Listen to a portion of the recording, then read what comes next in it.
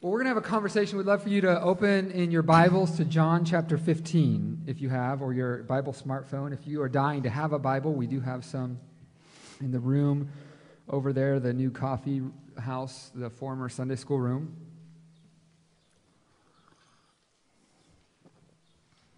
I decided this week to bring up my father and to have see how this works. We haven't really plotted this. That's true. We have no plans. We haven't talked about what this is going to look like. And so this could be amazing, or it could be a dumpster fire. Should we take bets in the room on what you think? Lorenzo, what are you thinking? Do you think it's going to be amazing? I'm trying to get situated. Did you bring a Bible, Father? I did not. So you just thought you could show up for a sermon conversation without a Bible? I did, yes. Yeah, probably. Probably. That answer would fail preaching class. Understood. It's not. I know the text. Oh, Thank you. That's a little egotistical. Thank you. Sounded egotistical. It does. It's not intended as such. It's just that I know this text. Let's all vote. Everyone watching online, did you interpret that as being egotistical? I think so. John chapter 15. If Sean said it, it would be. What did you just say? I don't even know. Would you stand, if you are in the house and can, for the reading of the gospel? John chapter 15, 1 through 8. I am the true vine, and my Father is the gardener. He cuts off every branch in me that bears no fruit, while every branch that does bear fruit he prunes, so that it will be even more fruitful. You are already clean because of the word I have spoken to you. Remain in me as I also remain in you. No branch can bear fruit by itself. It must remain in the vine. Neither can you bear fruit unless you remain in me. I am the true vine. You are the branches. If you remain in me and I in you, you will bear much fruit. But apart from me, you can do nothing. If you do not remain in me, you are like a branch that is thrown away and withers. Such branches are picked up and thrown into the fire and burned. If you remain in me and my words remain in you, ask whatever you wish, and it will be done for you. This is to my Father's glory, that you bear much fruit, showing yourselves to be my disciples. This is the word of God for the people of God, from the people of God. Thanks be to God. You may be seated. So I didn't put the slide up yet, but we will put it up later. I titled our co-sermon, if we ever do this again, we'll just title this, Matt's an Electric. That's cute. Why is that cute? Why don't you tell everyone why that's cute? Because my brother and my father, I had a company called Matt's Electric, and I worked for them for 10 years. Yeah. How would you say working for your brother and your father compares to working for your son? Both are electric in different ways. That's good. You thought that on your foot. I want to, before we, and I'm going to turn to you and say, why don't you give us a quick bit of context to kind of just why John 15, where have we been in John, what's happening, like a 60-second context. But before I do that, to those who are in the room and to those who are in on the internet world, if you have some thoughts or some questions about this text, would love for you to insert in this conversation. You can do so if you're in the room by raising your hand, and we can go to you and we could ask it, or you can give your thoughts, or if you'd just like to jump on the Facebook Live and you can type your thoughts in the comment section, and I will try to keep up with them as much as I can. And I don't know if anyone is keeping up with the comments online, but if anyone sees, Pastor Sarah, if you see somebody commenting online and you think it's worthy of interruption, just give us a holler. So why don't, John 15, I am the true vine, you are the branches, apart from me you can do nothing, remain in me, abide, all that good stuff. Give us the best 60-second context that kind of puts us on the same playing field this morning. St. John begins in the cosmos. Jesus is the eternal cosmic Christ. However, he became flesh, and he places God in our hands, and we taste and touch and feel it. Jesus is the water of God, the new party, the new coming of the new earth in chapter 2. Jesus cannot Jesus is the way that we are born from above. Jesus is the way we enter into this story. Jesus is, in chapters 6 through 8, Jesus is the bread of life. He's also contentious. The church struggles with this idea that Jesus is God profoundly. We come up to chapter, the betrayal. We come up to the evening of the betrayal, and Jesus, in that context, says, I'm about to leave you. And now we are after the foot washing, where Jesus has evidenced what this new kingdom reality is like. Now Jesus gets, according to John, at least John gets very personal with us. Okay. So Pastor Laura, in a friendly way, critiqued a little bit my take on last week's Sunday, which was, I don't even remember my sermon last Sunday. It was I don't either, but it was good. You say that. It's not the true vine. That's this week. What was last week? It was chapter 10. It was another one of the I am statements. I am the good shepherd. Right. Thank you, Pastor Sarah. And one of the things I said last week is that if you look at the context, Jesus is talking to kind of the church of his day, and so I made the point that I think we have over-sentimentalized that text. Agreed. And instead of hearing the critique and the back and forth that Jesus was having with the church and the pastors of his day, I think this text actually is one of those more sentimental texts in the context of Jesus talking with his closest friends that he shared 3 years of life with many of them. They've camped out together. They've eaten together. They've partied together. They've drank wine together. They've seen miracles together. They've given sermons together.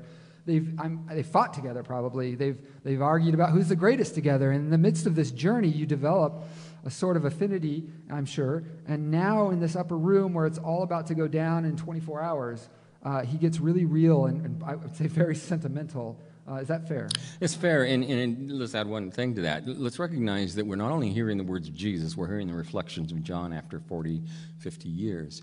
And so he's pulling from memory an event that's probably post, actually, the upper room. They're on their way to the garden, so the teaching that's happening here is in process to the garden just before they go in. They're probably passing the temple when they do the vineyard thing because of the icon that would have been on the temple, because Israel was considered the vineyard of God.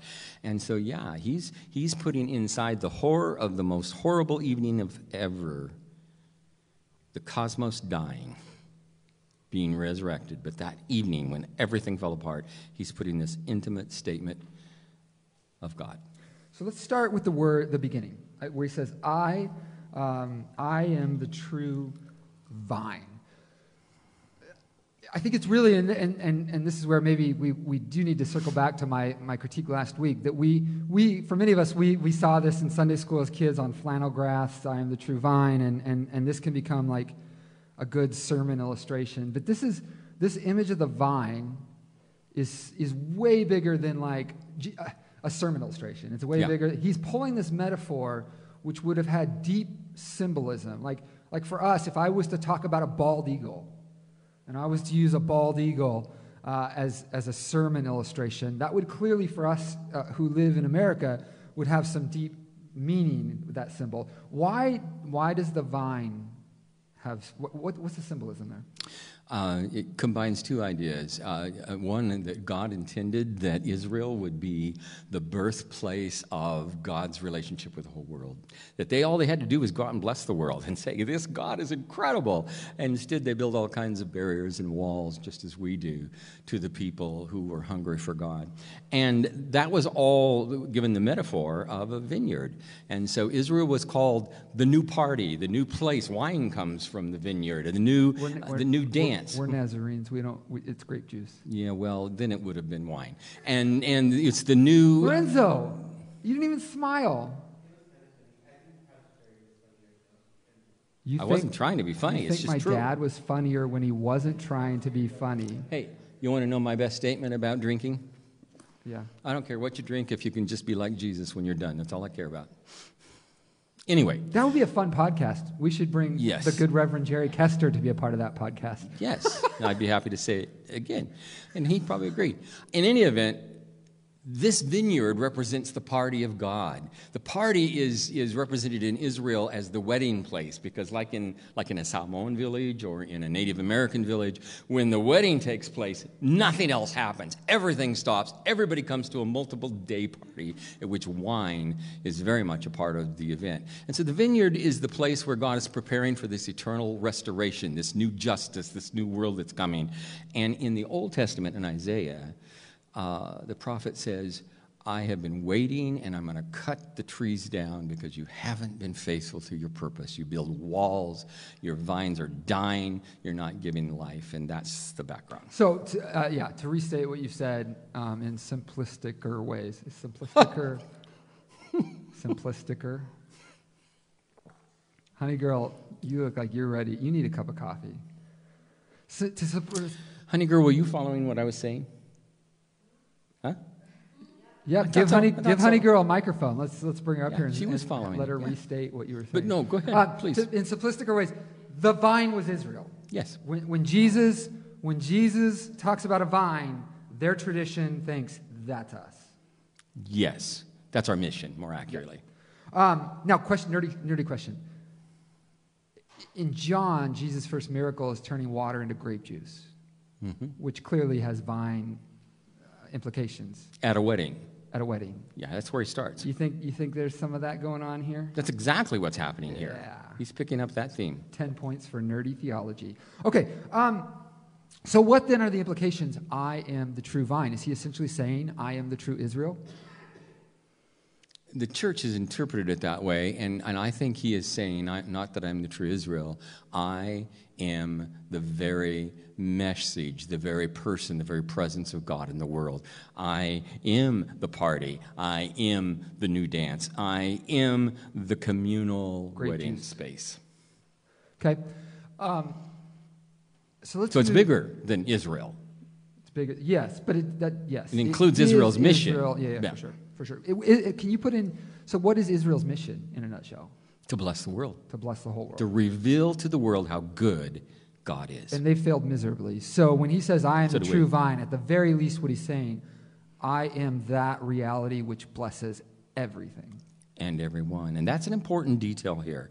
What Jesus is saying in all, go to verse 4, and then you'll pick that up. In verse 4 it says, I'm in the wrong chapter. Verse 4, it says, remain in me, and I will remain in you. A branch can't produce fruit by itself, but must remain in the vine. Likewise, you can't produce fruit unless you remain in me. I am the vine, you are the branches. The vine comes first.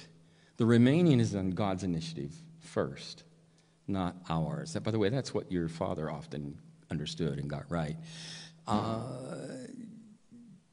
We hear that, and we've preached that as conditional. We've preached that if you jump through all the hoops, if you read your Bible every day, if you go to church every Sunday, if you love your neighbor, if you do the things you're supposed to do, not hate and not jealous, etc., then I will. That's not what Jesus is saying. He's not saying a statement of condition. He is saying a statement of reality. I am in you. Oh my goodness! I just realized what time it is. Sorry for everyone in the house, but we got to wrap. Yes, but we have one part I need to get through. Okay. So let me quickly ask you one kind of section of questions, and then maybe we need to record a podcast later. But I want to finish, because no good sermon is unless you read from a commentary. I feel like there is some gold in a commentary. I want to read a section and then let you respond, and then wind this down. Okay.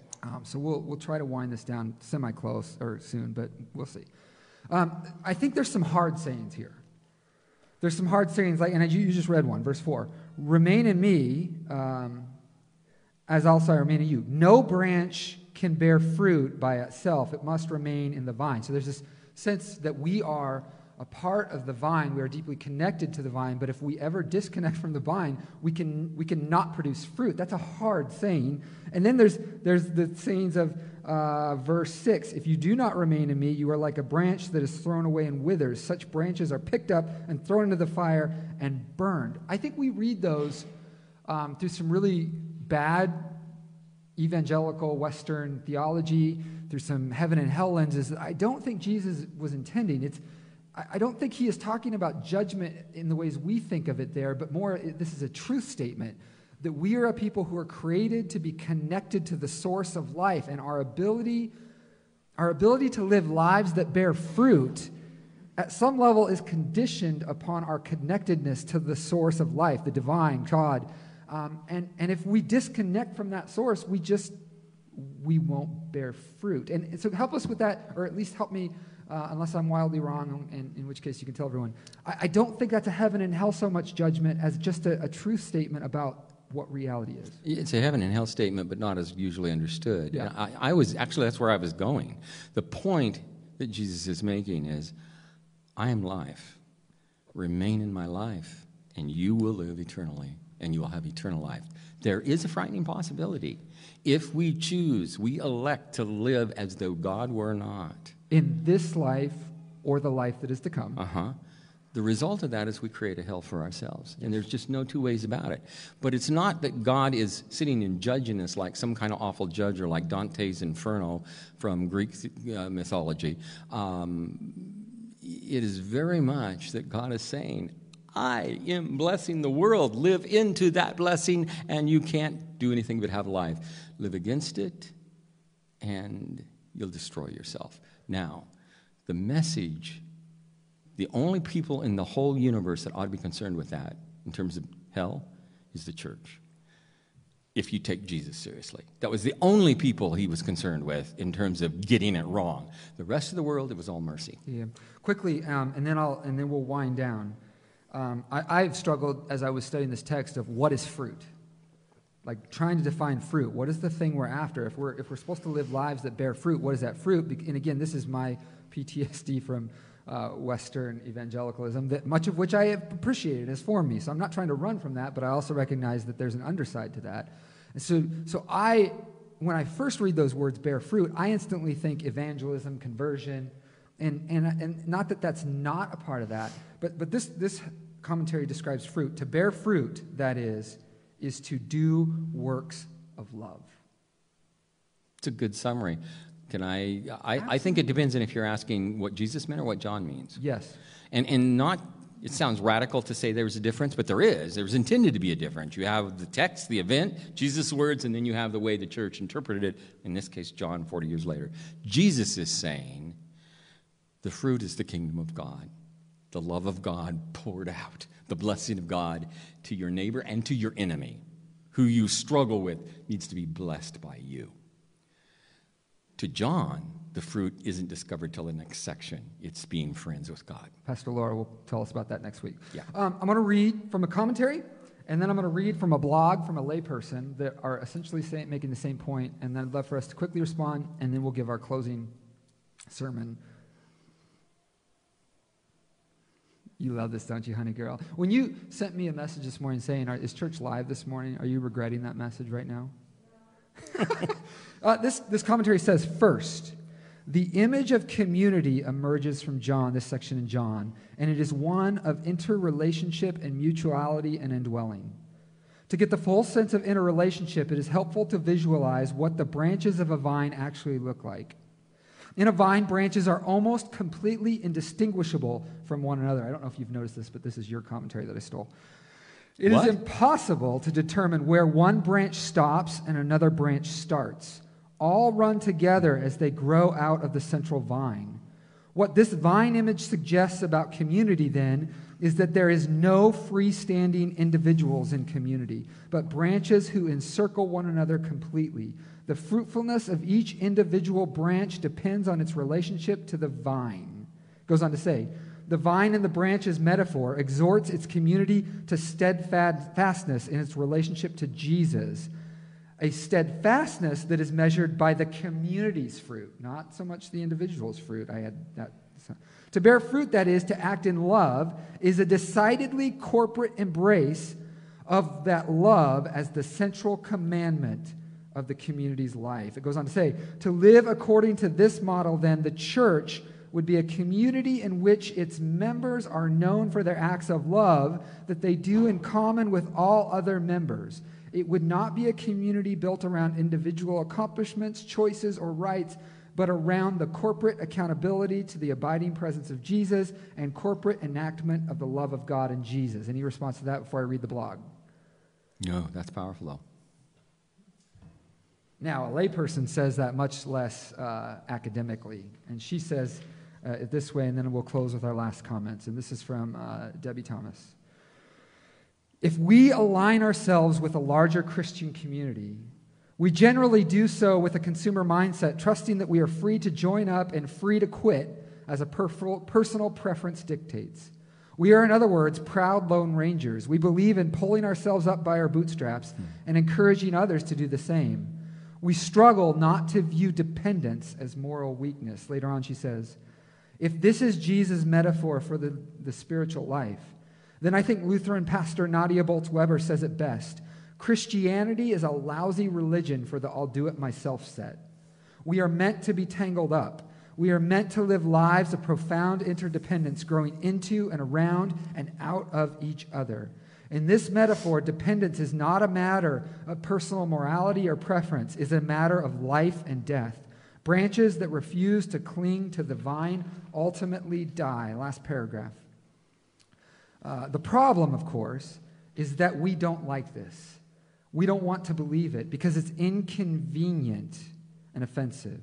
It implies that my life is not my own, that my choices affect people I don't even know, that I'm bound to the community of God's people, whether such boundness suits my temperament or not. Worse, it requires me to hold two seemingly contradictory truths in perpetual tension. One, that the point of my Christian life isn't me, my growth, my contributions, my achievements. I am inextricably connected to the larger whole, and apart from that whole, my spirituality, profound and precious though it might feel, is without value. Apart from the vine, I am not only barren, but I'm dead. In other words, I'm not the fruit in this metaphor.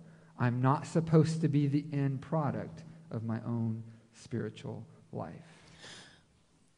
In a podcast, I'd go so many directions with that. We could talk about racial issues, et cetera, et cetera, et cetera. Here, let's focus it down to this. Teddy has been trimming around here for a long time, and he's taught me a few lessons about this text. Most important of this, the first time we used to have a fruit tree in the backyard, remember it? Apple tree? Yeah, and he took that from being huge and wonderful and producing all kinds of apples down to nothing one year. And I freaked out and thought, and so wisely did not reveal that to Teddy. But you're choosing to do that now. I asked him, no, I am, yes. I asked him why. Sorry, Teddy. And he said very simply, there are vines here, the ones that look the best, that produce the best apples, and all the sap is going to go there. And you see there are other vines that were producing nothing because the sap was going to the strong. So what I've done is I've taken it all back so that the sap goes throughout the whole tree. I've trimmed everything. So here's the issue. It's not about you. It's not about me. It's about the vine. It's about the life of the tree. It's about the fruit that God wants to bear through and with us. He may have to really trim us back if we're taking so much sap.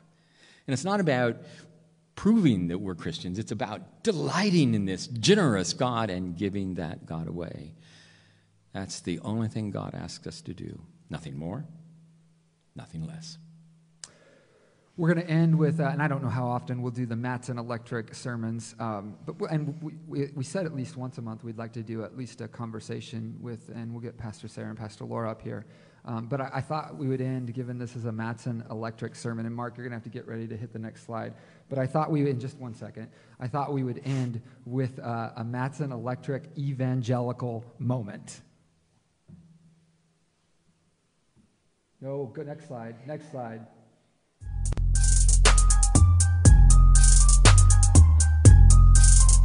Honey girl, why are you, honey girl? Why did you just bow your heads like you're embarrassed of me? Wait. No, why is, are you embarrassed? If I were Hillary Clinton, I would roll my eyes. Okay, whatever. I was very proud of that. Should I never do that again, honey girl, or do you approve? Well, we'll talk later. We each have 60 seconds, And the point, to wrap this up, is to make a good evangelical point, not just to be nerdy. Do you want to go first or last? Last, but can I then just take it into communion? What's that? Can I just take it into communion at that Absolutely. point? So then my Mattson Electric evangelical nerdy moment for us is this. We live in a society that likes to say, we say in some of our founding documents, this pursuit of happiness. Some of our best sayings that we like to say to one another are, go live your best life, or go live your truth. And I think the invitation for people within this text and within the gospel of this Jesus we're called to follow is the call is not to live your best life or my best life. The call is for us to live our most abundant life, which is a different call than best. Mm-hmm. And that abundance and the invitation to abundance is only as we connect ourselves to the vine. One of the neat things in this text is that this is just outside the garden, I think. And I, in my own imagination, see Jesus as, chapter 17 is Jesus' prayer for the church, for you and me, and for the 12. And I think at that point he was literally, just before they entered the garden, going around and placing his hands on each of the 12 and praying for them and reminding them what life is and why he is. And he basically says this, to know you the Father, to know me the Son, is the whole purpose of everything. There's no other reason to be. So trim them, Lord. Trim them down. They're already in me because they have my words. They have a glimpse of you that is fresh and alive. Those words are cleansing, renewing. So by your Spirit, give them the ability to give their life away because I'm just about to give my life away. And that brings us to what he did a few hours before at the table, where he takes an incredibly ancient tradition in Israel, the coming out of the slavery from Egypt, the very, very deep personal sense of whatever owns us, and he celebrates the bread. If you would take the bread, and at home, if you can take whatever is at hand for bread and for juice or wine. And if you're in the room, there is some back on the sound we booth. will offer a word of prayer over that, and let's do that now. Father, as these here are preparing and as those at home are preparing, I pray that you would take these common elements and make them uncommon, make them you. As we receive the bread, as we receive the juice or the wine in true faith, allow us to receive you anew. And if our need is forgiveness, forgive. If our need is to give us the ability to be a blessing where we've actually been a wall, give us that trimming grace, sanctify us, make us different, more like you. Whatever our need is, if our need is mourning and depression, then be to us the very life that is, and help us to somehow allow you to be what we cannot be, and we will give you praise. So on that night, Jesus took the bread, and he broke it, and he said, "This is now my body, broken for you. Take and eat."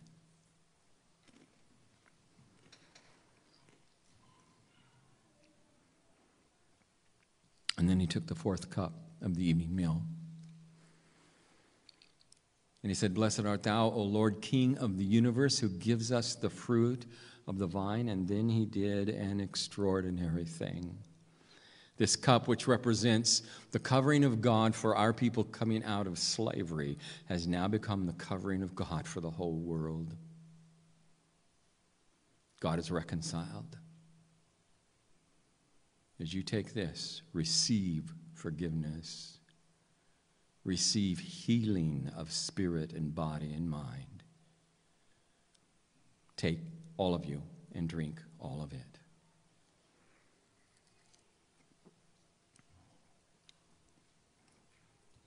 For your gift, Lord, we will never have words, but we receive. And what we receive, grant us the ability to give away. In Jesus' name.